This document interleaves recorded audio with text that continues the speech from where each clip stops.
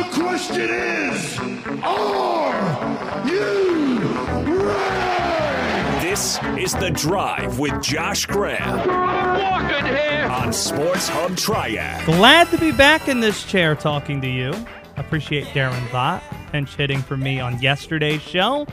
The 2021 Masters is underway, and I'll share my rooting interest in a few minutes. But first, the Carolina Panthers continue to be plugging holes in the depth chart, Robert. They wanted an upgrade at quarterback. Boom! Here's Sam Darnold. They needed a corner. Last night, they signed A.J. Bouye, who I already think is the best DB on the roster. Maybe we can get to that later. Carolina needs a tight end. They pick up former Cardinal Dan Arnold. But here's a disconnect between, I think, how fans think about football and how I know league execs look at the sport. Many fans believe because the Panthers made moves at quarterback, corner, and tight end, that Carolina won't select a player at number 8 who plays any of those positions. Most scouts, I'd even say coaches and execs I've gotten to know over the years, would completely disagree with that. The popular belief in the football community is when you're picking in the top 10, you shouldn't pick off need. Simply pick the best player available and figure out the rest later. That's what I expect Scott Fitterer to do later this month. Take the best player available, even if it's a quarterback. Because Fields and Lance, they could be there. Atlanta doesn't want to pick at 4. Cincinnati, Miami, Detroit, they're not taking quarterbacks either. So one, maybe even both those guys could be available at number 8. I'd be interested to know what Daniel Jeremiah thinks, former app quarterback, lead NFL Network draft analyst. He's going to join us on today's show. If you don't believe me, this is something Scott is considering. Right after the Darnold move, he made that abundantly clear when he was asked specifically, if you think Darnold could be your franchise quarterback, why wouldn't that disclude you from taking one at 8? Because I don't think you can have enough good quarterbacks. If you add Sam, if Teddy's here, if there's a good quarterback on the board at 8 or somewhere throughout the draft, you can never have enough quarterbacks on the roster, and it'd be a luxury, and then you can always do something later on if you had to. The falling stock of Justin Fields perplexes me here. I haven't really heard a good reason why he's falling. I'm starting to believe this is a media creation. The fact that he's not the new sexy thing. We like the new and trendy. Trey Lance, we didn't watch him last year. Zach Wilson, nobody was watching BYU, or at least not as many as watching Justin Fields in Ohio State when we thought it was Lawrence and Fields 1 and 2, or maybe 1A, 1B going into last season. So I don't know how much I really buy the rumors of a declining Justin Fields stock. It all depends how Carolina ranks their board, how highly they think of Fields and Lance, and if either of those quarterbacks are going to be available at number 8. If you think it's crazy for Carolina to bring in Darnold and still draft a quarterback at number 8, let me ask you this question. Is it crazier than what the Green Bay Packers did last year in drafting Jordan Love and trading up to draft Jordan Love when you already had Aaron Rodgers, who went on to win the MVP? Is it any crazier than that? On Twitter at SportsHubTriad, 336-777-1600 is the phone number. To be clear, I still think offensive line's going to be the pick. Atlanta, they have a ton of first-round draft picks on that offensive line. I don't think that's where they're going to go. If somebody trades into that spot, I don't know if they're trading up for O-line, but I could be wrong considering how many people like Sewell and also Rashawn Slater's stock went up after that Ohio State game last year. Cincinnati, they could go O-line, but is that an organization that's really going to resist pairing Joe Burrow with his favorite college target, Jamar Chase? I don't know. How about Detroit and Miami? With Miami, it's the same thing with the Bengals. You got Tua. his favorite targets in college, Jalen Waddle and Devontae Smith, they might be sitting there for you. Detroit, you already got a starting left tackle. Are you going to draft one of these guys in that spot? I don't know. If either Slater or Sewell are available at number 8, I would be stunned if Carolina went in a different direction. But there is a scenario, none of those guys are available. If Atlanta decides they go offensive line, more likely Detroit and Cincinnati in front of you. You might not get either of those players. And in that spot, who does Carolina take? I think Kyle Pitts would be a terrific pick. I bet you Kyle Pitts is higher up on the board than Fields and Lance in the Panthers' mind. But don't be stunned.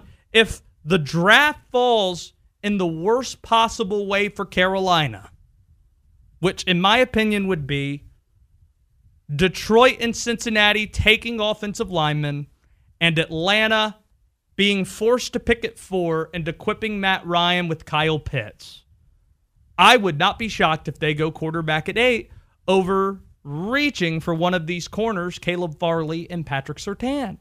It would not shock me. Then Carolina can figure it out from there. Figure out what the future is going to be. Because as Fitz said, you can't ever have too many good quarterbacks. Robert, where do you stand on the conversation, which I think is an age-long debate, drafting for need versus drafting best player available when you're in the top 10? I think you should draft best player available whether you're drafted the top 10 anywhere in the first round. It should be best player available. Because if you don't, that's how you end up with like a Brashad Perryman. Or you end up with, like last year where the Raiders took David Arnett at 19. When you're drafting it for need, you're probably going to reach on a guy just because that position doesn't have the talent at that place in the draft. And when there's only 16 to 18 terrific, awesome, best prospects available, I think the back half of the drafts where you see more drafting by need than taking the best player on the board. Usually that's what you find. But would you be absolutely stunned if Carolina took a quarterback at 8? I wouldn't be absolutely stunned at it. The only thing that would absolutely stun me is if they were like, you know who we want to spend this 8 pick on? Jalen Waddle. We really want Waddle on our team. If they went wide receiver, we riot. If it was Jamar Chase or just as long as it's Waddle would stun Robert me. Anything is out else on Waddle. Anything else would not stun me, no. I'll say this. I'd be stunned if they went wide receiver. You would not. I'd be stunned. Did you know I was a Blitnikoff voter, Robert? I did know that. Right. I love both Devontae Smith and Jamar Chase. Carolina, we take to the streets and riot if they go wide receiver at number 8.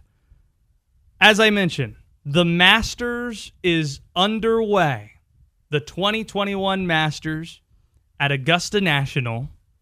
And in terms of rooting interest I have for this tournament, I have 3 guys I'm rooting for and 3 that I'm rooting against.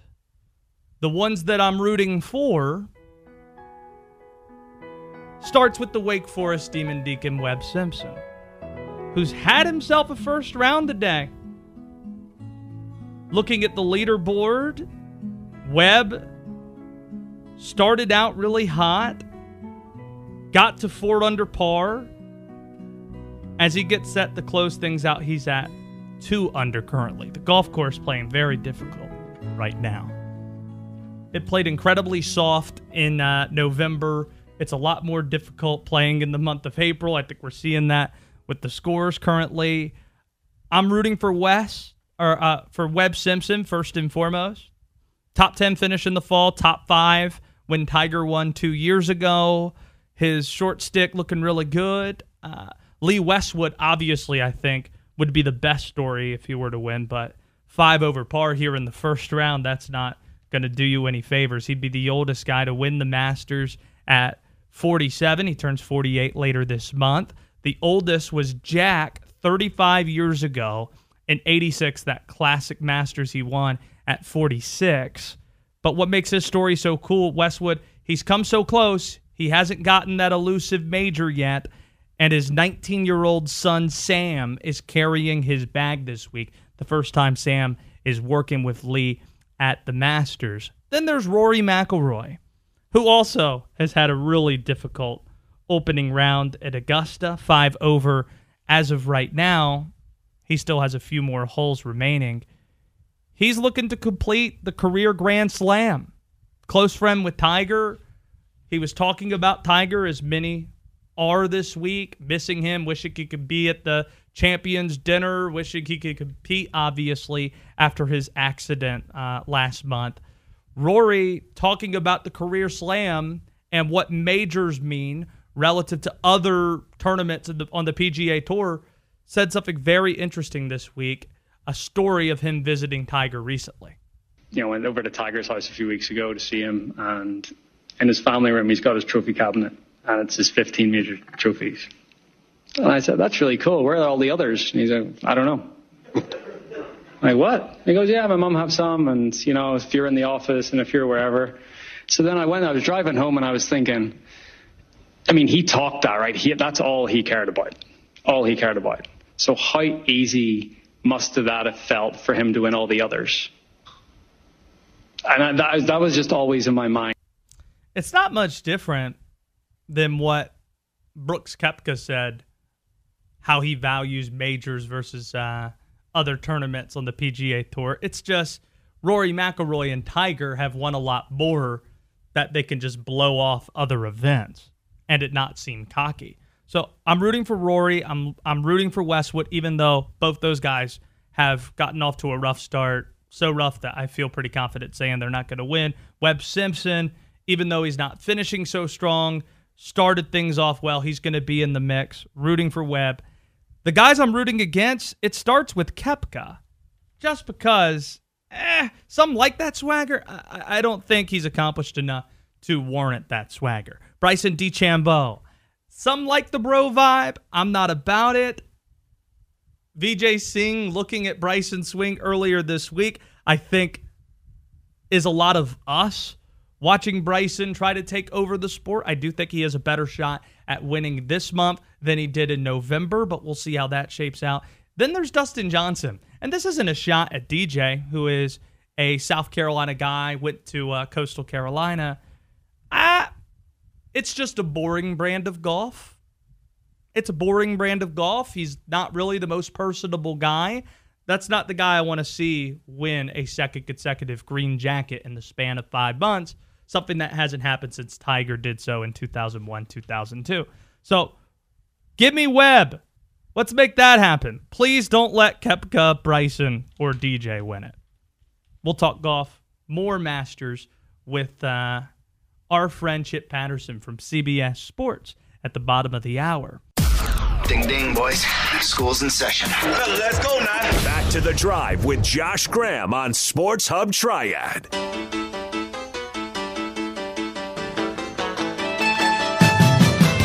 Before last month, the last time App State made the NCAA tournament, our next guest was the quarterback of the Mountaineers in 2000, and his starting left tackle was App State's current coach, Sean Clark. It's NFL Network's lead draft analyst from the Move the Sticks podcast, Daniel Jeremiah, joining us now. DJ, since we've been the radio home for Mountaineer football and the Triad for a while, I always love talking App before we get to the draft when you join us. I'm looking at the schedule right now, and here's what's coming out of the gate for the Mountaineers. East Carolina and Charlotte, at Miami, then Elon and Marshall at the Rock. That's not an easy schedule. Well, we're not scared of anybody. You know that. I mean, we're going to get the Pirates to start things off. I feel comfortable about that one. The Hurricanes just lost their whole defensive line, and so I feel a little bit better about that.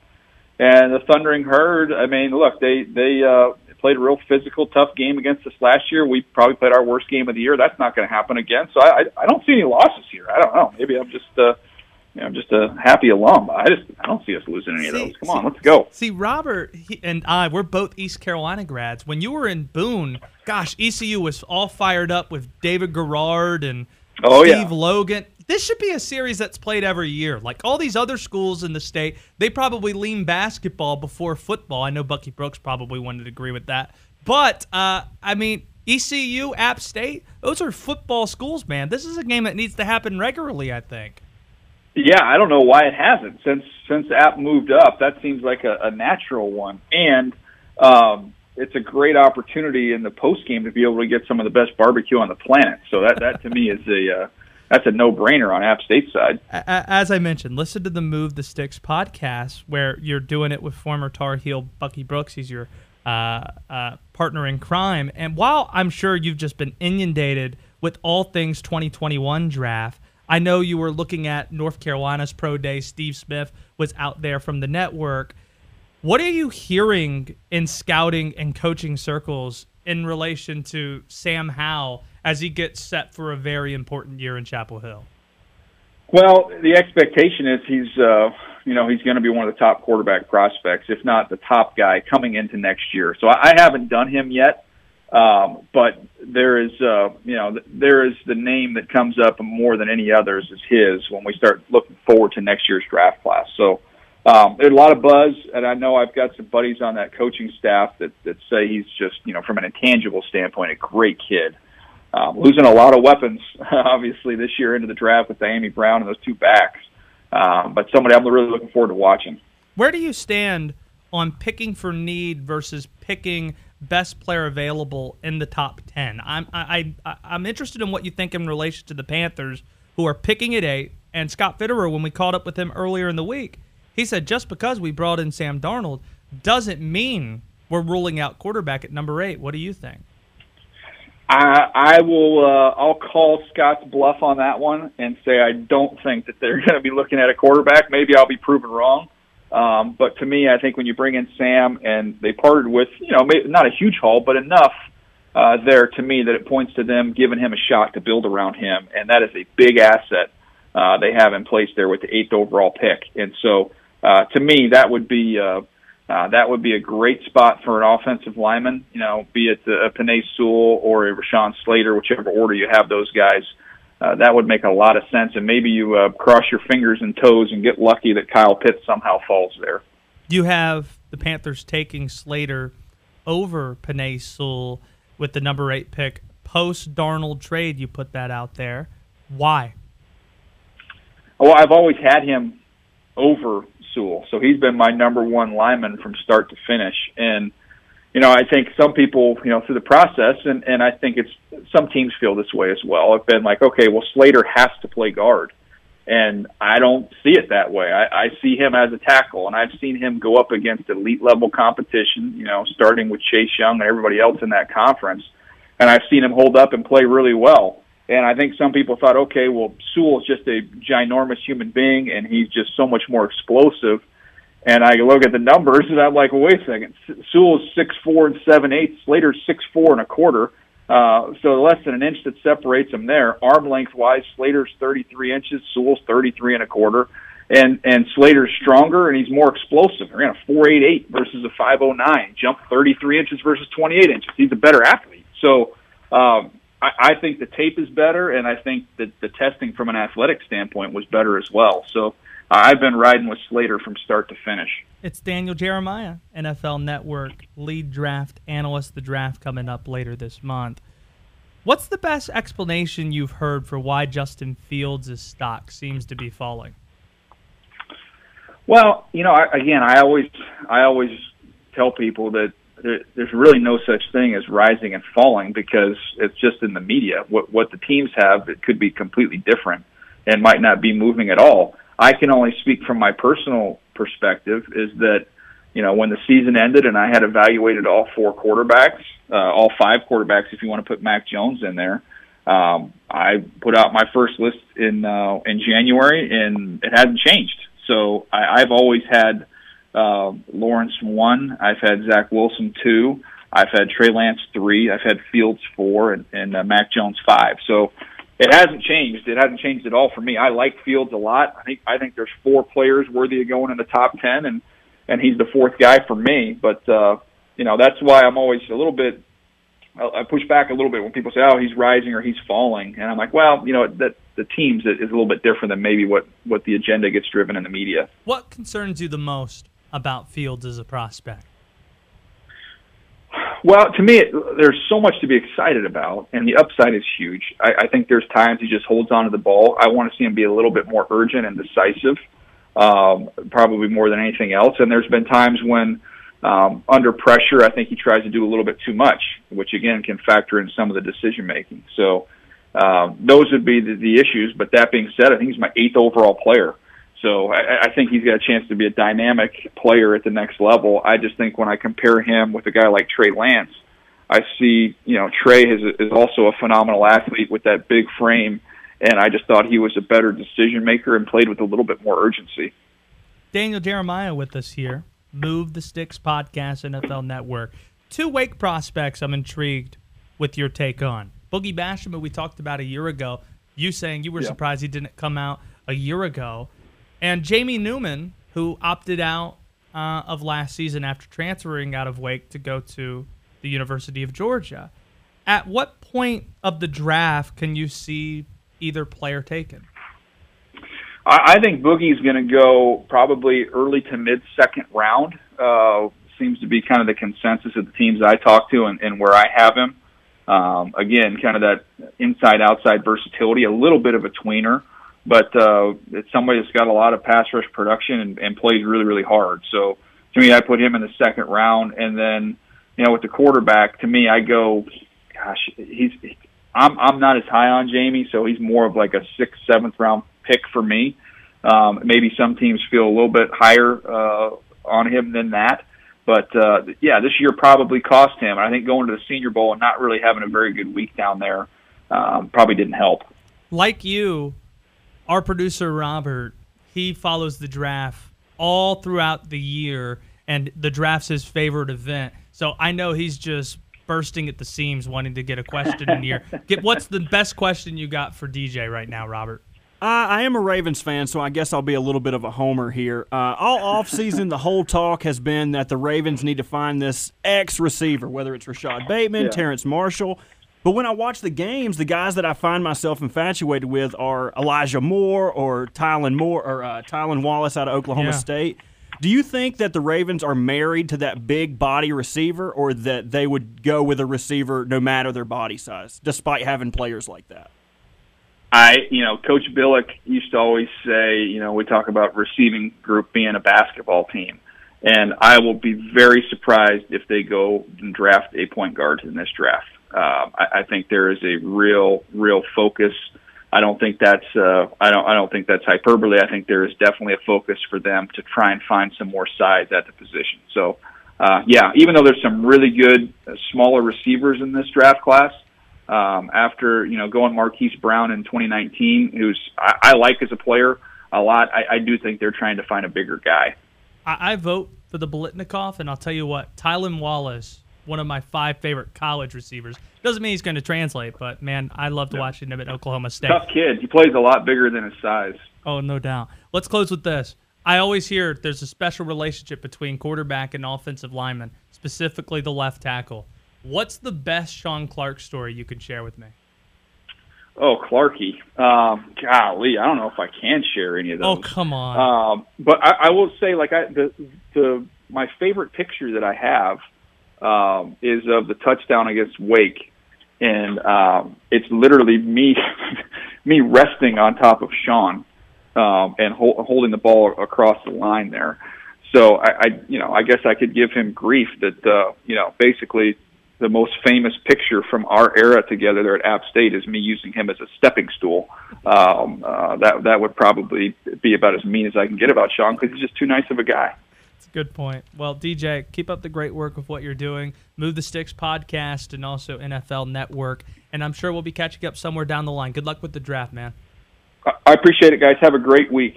Got it. There he goes. Daniel Jeremiah. So what wide receiver do you want the Ravens to take there? It's not so much about what I want. I would be cool with Bateman or Marshall, but it's just like when I watch these little guys, like you talked about Wallace or Moore out of Ole Miss, they're just a lot more fun to watch. They are. So I get it. I get they want to build this basketball team, like he said, but it makes a lot of sense that Bateman and Marshall are popular picks for the Ravens at the end of the first round. How much did you appreciate the humble brag there at the end? Oh, the Biletnikoff award? It was more of I had to work. As soon as you started asking about the wide receivers, it's now become such a bit where it's like, well, because no one really cares about the Biletnikoff award. No one really does. I know they're probably listening to me say that. I love you guys. But anyway, like, it's just something you kind of throw in there. You knew it had to happen. Fullback of the Year award. The fullback? There's a fullback of the year award? There has to be. There are some joke ones out there. Like you got the Piesman, where they give it to the best big guy who scored a touchdown during the season. There's the punter, which is a legit one. And then you got the holder. There's the best holder award. If there's a holder award, there's a fullback award. If I was you, that's what you should be trying to get, is the fullback voter award. That would be the best. Yeah, I'd love that. I'd love to do like a full segment just breaking down fullbacks. I'm sure people would be down with that. Turn it up! They came to see us. Let's go. Back to the Drive with Josh Graham on Sports Hub Triad.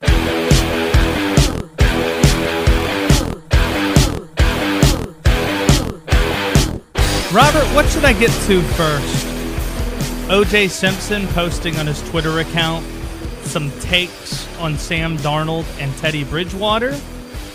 Or Ed in Winston-Salem with some inside information on Walker Kessler? Let's see what Ed's talking about. All right.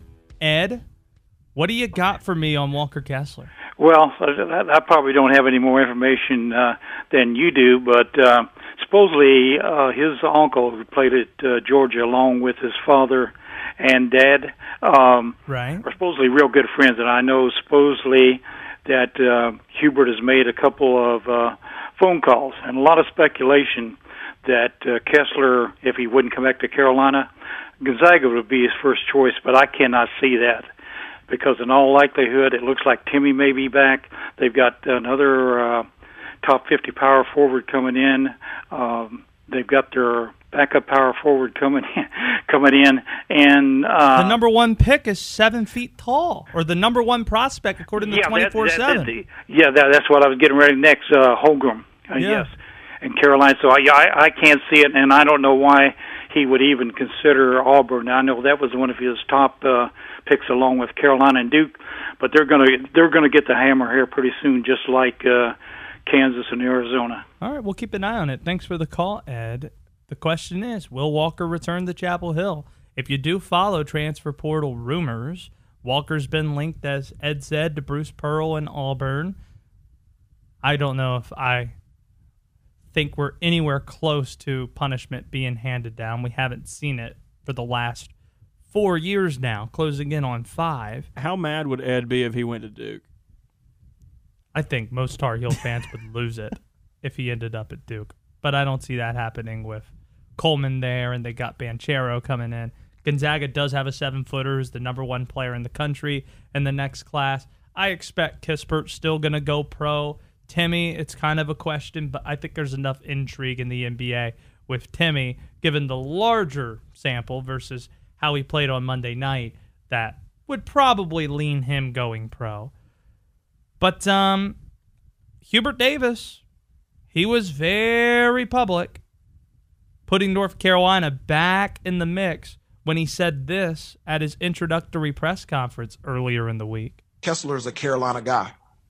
I had a conversation. I sent him a text last night after everything came out that I was going to be the next head coach, and I have a phone call with him later today. And what I'm going to tell him is I want him back here at Carolina. He's a Tar Heel. He's always a Tar Heel. He needs to come back here, and this is the right place for him. We would love to have Walker Kessler and his family back in Chapel Hill and back at UNC. He's always a Tar Heel, huh? Until he chooses not to be. But I do agree with Hubert that there probably isn't a better place for Walker to be. With all due respect to Auburn and Gonzaga, the best place for Walker is North Carolina.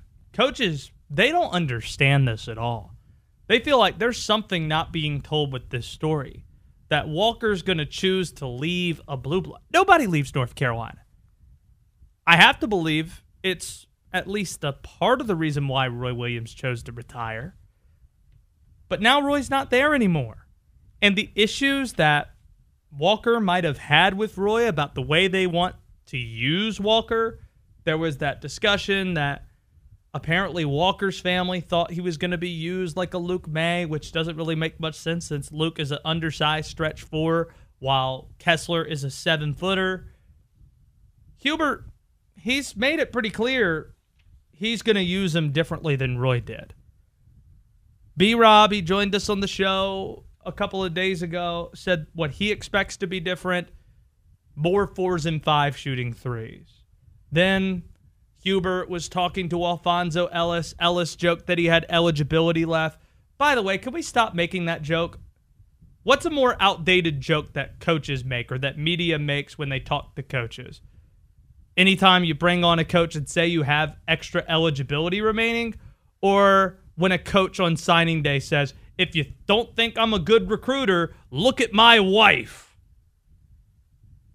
You hear that one a lot. I remember Will Healy, I called him on it. Look at my wife. I'm like, your wife isn't a very attractive woman. That line has been used by 21 million coaches. And they ain't all got pretty wives.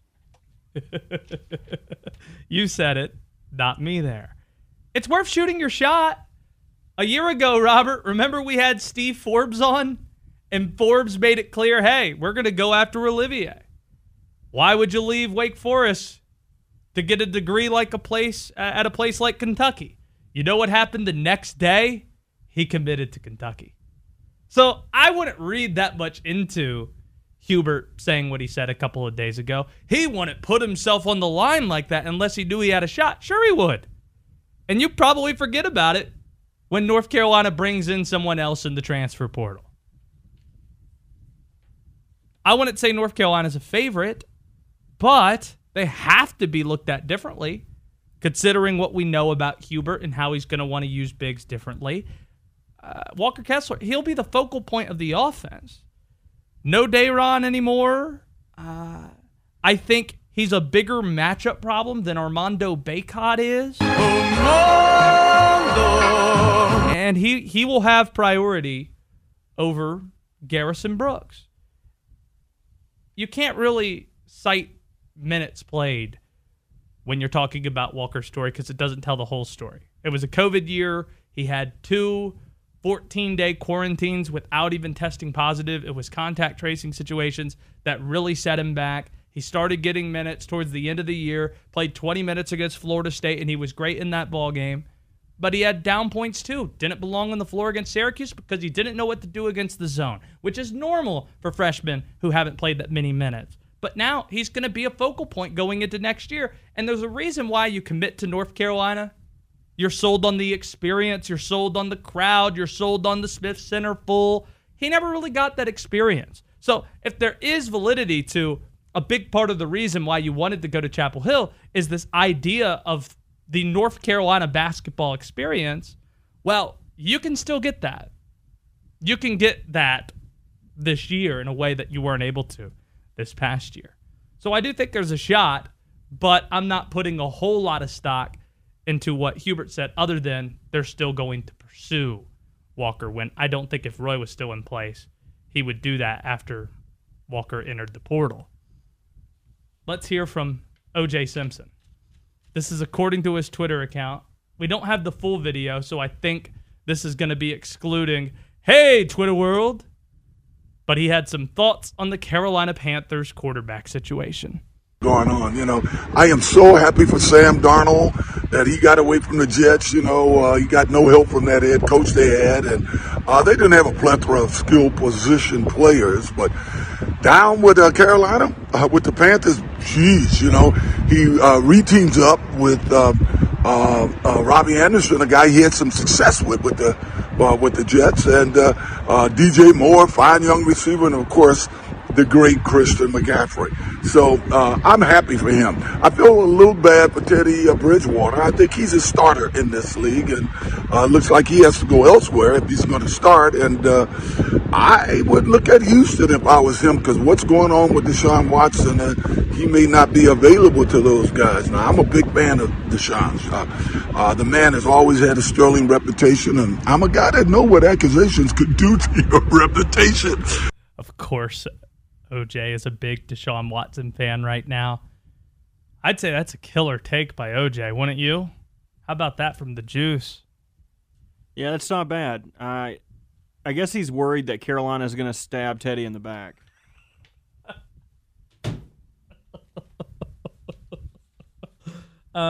Yeah, that does sound like it's OJ's concern.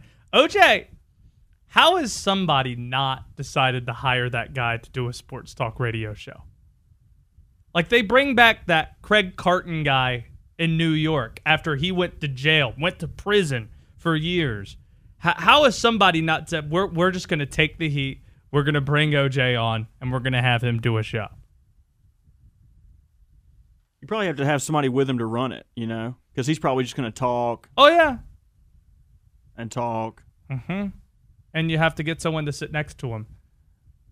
6 feet of difference. 6 feet social distancing. And it has nothing to do with COVID. Why you want to do that. I'll tell you my Masters pick. And CBSSports.com's Chip Patterson will share his as well. Next on The Drive. What the hell is this show? Why does everybody keep talking about it? You're on The Drive with Josh Graham.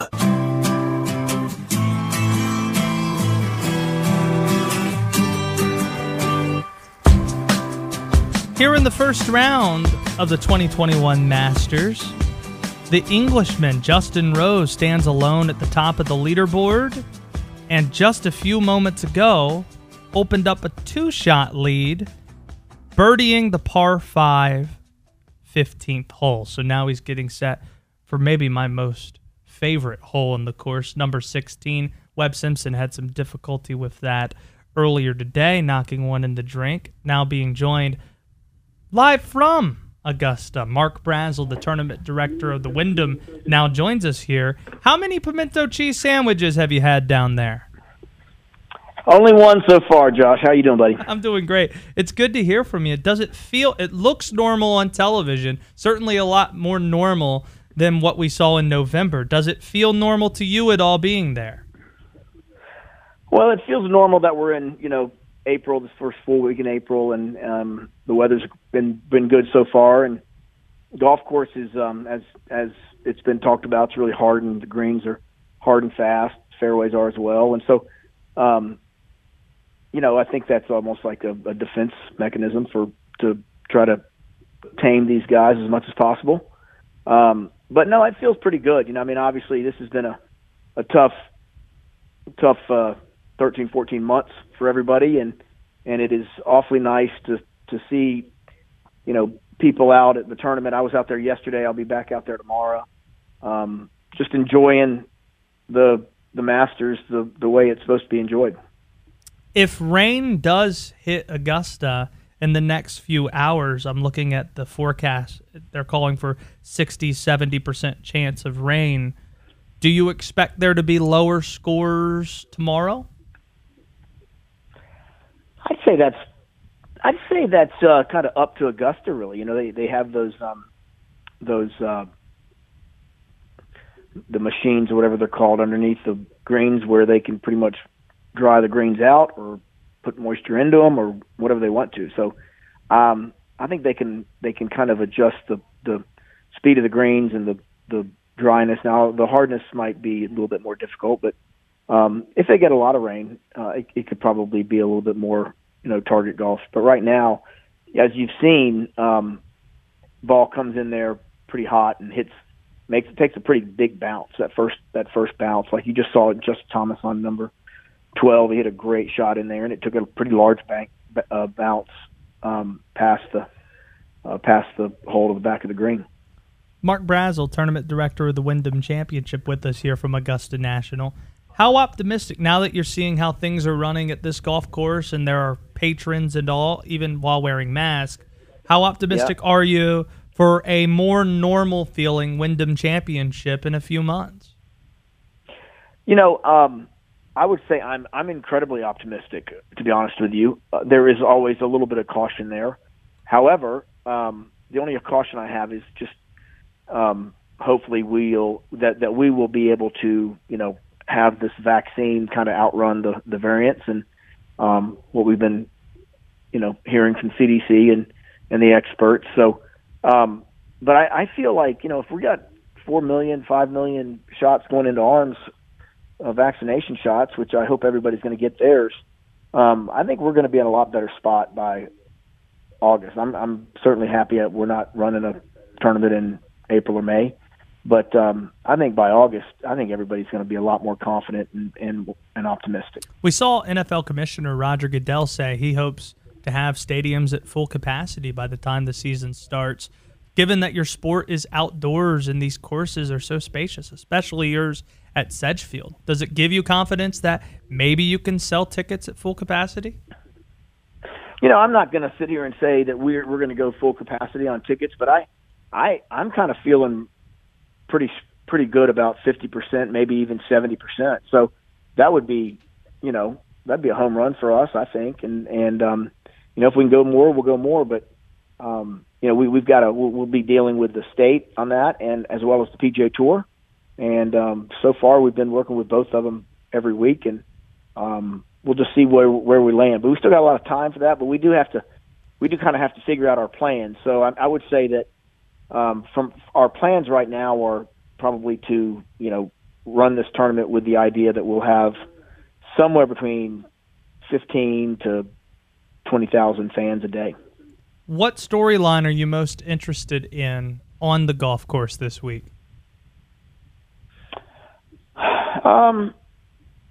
Well, the storyline that I enjoy the most, just because I've got a bunch of good friends out there on the PGA Tour, especially guys like Webb Simpson, and I'm looking at the leaderboard. and Brian Harman's a good friend. He won our AJJ event twice. We've got Henrik Stenson, some of our Siwoo Kim, some of our past champions that are kind of on the leaderboard. That's always nice to see. Patrick Reed as well, but it's just you always like to see a close Masters and a real shootout. You don't ever want to see someone kind of run and hide with it. I love to watch I love watching the Masters on Saturday and Sunday for sure. How much is Webb kicking himself after 16 today? Probably he might be kicking himself, but at the end of the day, I mean, if you would have told Webb that he was going to be 2 under par and right there at tied for fourth after the first round, I think he probably would have taken that. So, you're going to win some, you lose some. He had a really good round of golf, and one bad hole doesn't crush his hopes for tomorrow. So I think he's got to feel pretty good about where he is right now. Tournament director of the Wyndham Championship, Mark Brazel's with us here from Augusta National, first round action of the Masters today. The Masters is my favorite of the majors. I know there's something about the Masters that's different than the U.S. Open, than the other majors that you're going to find as well, the British and the PGA. What is it that makes the Masters in your mind a different major than the others, aside from the fact it's always at one place? Well, that one place happens to be one of the greatest golf courses in the world, Augusta National. The history, the incredible list of champions, the beauty of it all in April at Augusta. And again, I think that, it is fun to go to watch the other 3 majors, have a cycle and of venues. But at the end of the day, you always think about, God, I can't wait for kind of the start of the professional golf, which really every year kind of starts right here with this major. And I'm sure for NASCAR fans, it equates to Daytona, but the Masters is our Daytona. Yeah. Last year, even though fans weren't allowed it was really neat having a ton of golf fans who listen to this show calling me and calling the show saying, "Hey, we have a house right off the golf course. You should just come by and hang out for the Wyndham." And it was a unique way to watch last year, but it just has me so excited for something looking some resemblance of normal with the Wyndham Championship coming up later this year. We look forward to being a part of it some way, somehow. It's been a busy day for you, I'm sure, and I appreciate you squeezing in the time for us, Mark. Thanks, Josh. Appreciate you, buddy. You got it. There he goes. It's the Wyndham Championships Tournament Director, Mark Brazel, joining us today.